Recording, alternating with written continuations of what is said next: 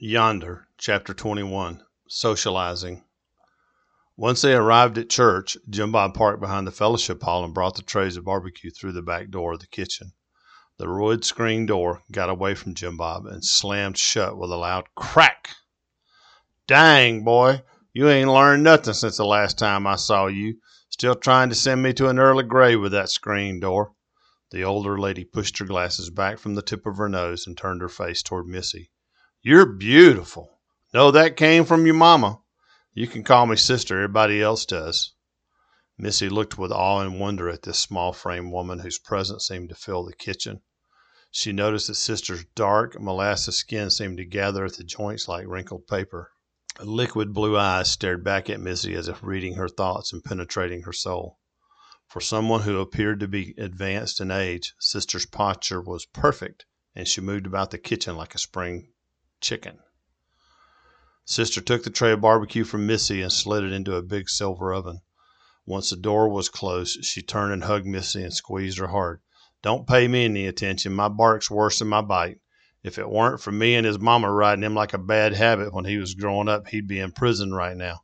How you doing, Jim Bob? Heard you were the BMAT now. That's big man around town. Not bad for somebody who almost burnt the bridge to Tennessee down one Sunday afternoon." She turned and smiled at Missy. "What should I call you, honey?" Missy was taken aback by the force of nature that was Sister. Sister was always decked out in an apron over a cotton dress that hung loosely over her slight frame, both of which seemed to swallow her. One thing you could be sure of around Sister, it was never about her. "You make sure and introduce me to that family of yours during the social. Now get out of my hair before I whack you with the spoon." Sister turned back to the biscuits she was making on the big steel work table. Jim Bob led Missy through a set of double doors into the fellowship hall, which was set with tables, chairs, and plastic tablecloths for the social after church.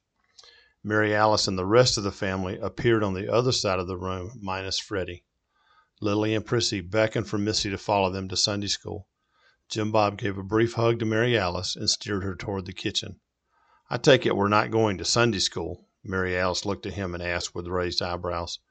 Jim Bob spoke as he led her across the fellowship hall to the kitchen door. "She'd never ask for it, but I know Sister will grudgingly accept our help in the kitchen. She's at it by herself and needs the help and the company.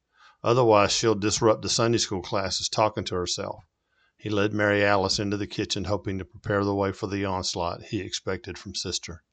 Sister was busy mixing a bowl of something with a big wooden spoon. He knew the spoon was wooden because she turned it on him like a sword as soon as they locked eyes, and then her eyes shifted, her shoulders relaxed, and her face softened. "Lawsy, you must be Mary Alice." Tears formed at the corner of Sister's eyes as she pushed past him to envelop Mary Alice in a bear hug. "Lord, thank you for letting me see the answer to my prayer.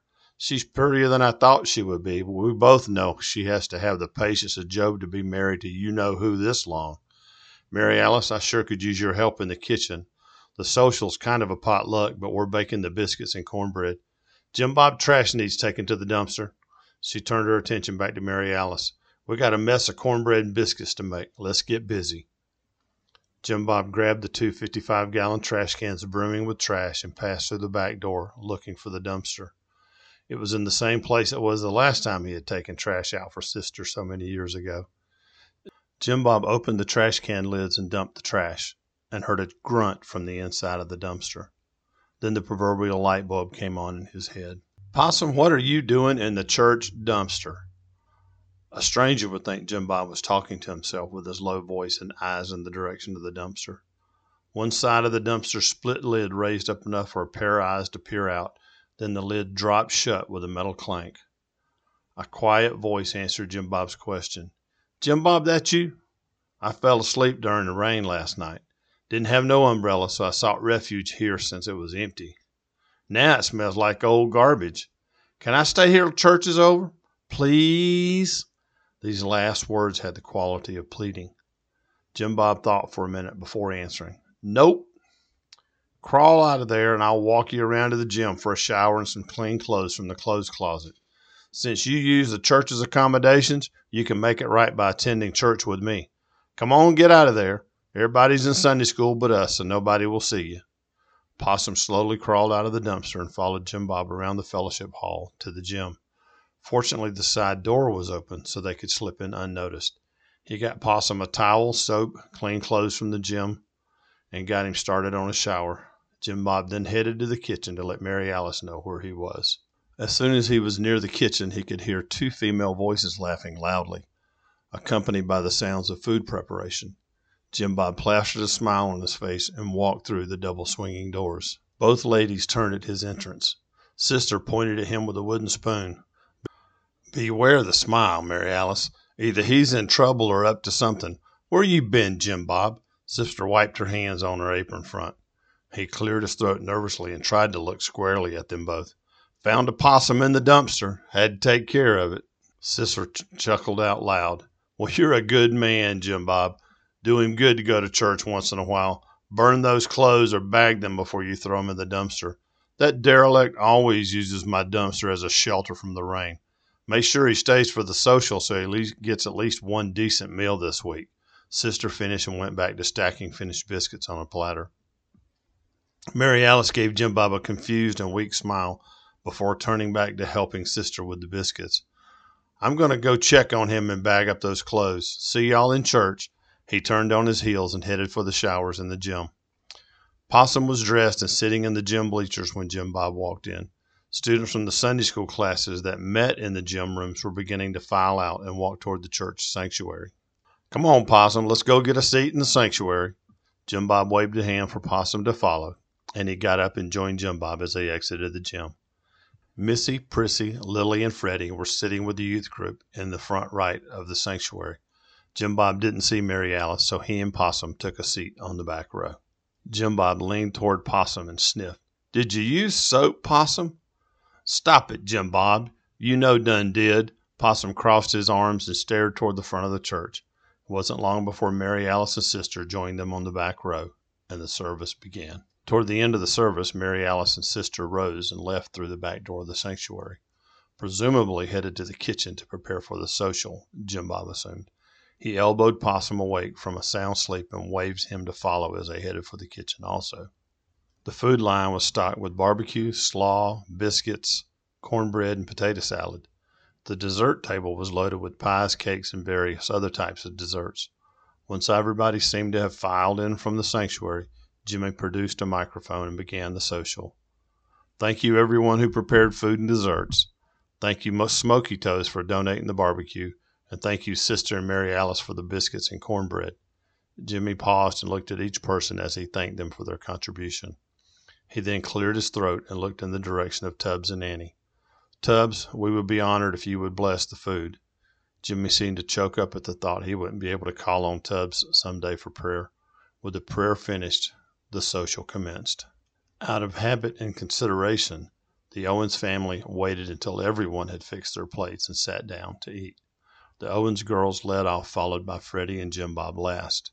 Mary Alice met Freddie and Jim Bob at the end of the food line and pulled them aside. She gave a conspiratorial look around the room and then spoke to them in a whisper. "You two take your plates into the kitchen to eat. There's something for you in the small fridge. You can thank Sister somehow later." Mary Alice turned with her plate of food and headed toward a table to eat. Jim Bob grinned at Freddie and signaled with a head wave for Freddie to follow him to the kitchen. Freddie followed, whispering loudly to his father. "You know what it is, don't you?"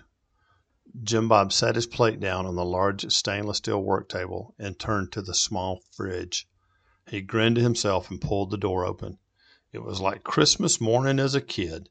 2 dozen deviled eggs, Mary Alice called them angel eggs, sat on trays in the fridge. Pieces of jalapeno were visible in the egg filling, and a folded note stood like a tent on one of the trays. Jim Bob pulled them out and placed them on the work table, unfolding the note and beginning to read. "My friend, you have done well for yourself. I know God has been involved in your life because your mom and I kept him aware of where you were and what you should be doing. Enjoy the eggs. Save some for your girls. 1 tray has jalapenos and 1 doesn't. Love, Sister." Jim Bob had eaten his second one before he thought to tell Freddie to help himself. They were generous enough to limit themselves to 3 each before snapping the lids back in place and diving into their barbecue and other stuff. Time seemed to fly as they stuffed themselves with a little small talk. At some point, they both felt watched and turned to find Sister, Mary Alice, and the three Owens girls with hands on their hips staring at them from the fellowship hall door. Freddie smiled weakly and waved. "Hey, Mom." Jim Bob shyly waved and stacked the 2 containers of eggs in preparation for leaving. He reached under the counter and snagged a trash bag and placed his and Freddie's plates in it. "Time to clean up?" Sister chuckled and waved back at them. "Kitchen's clean, and Jimmy has the youth group cleaning up the fellowship hall. Y'all head home. We'll see you next Sunday." As Sister moved to head out the back door of the kitchen, Jim Bob stood in front of her and stopped her. Simultaneously, they hugged each other, separated, and Sister continued out the back door. The entire Owens family soon followed. Freddie joined Mary Alice in the family car, opening the door for her as his father would expect. The 3 girls joined Jim Bob in the Impala. Lily was the first to call shotgun, so she sat in the front seat with her dad.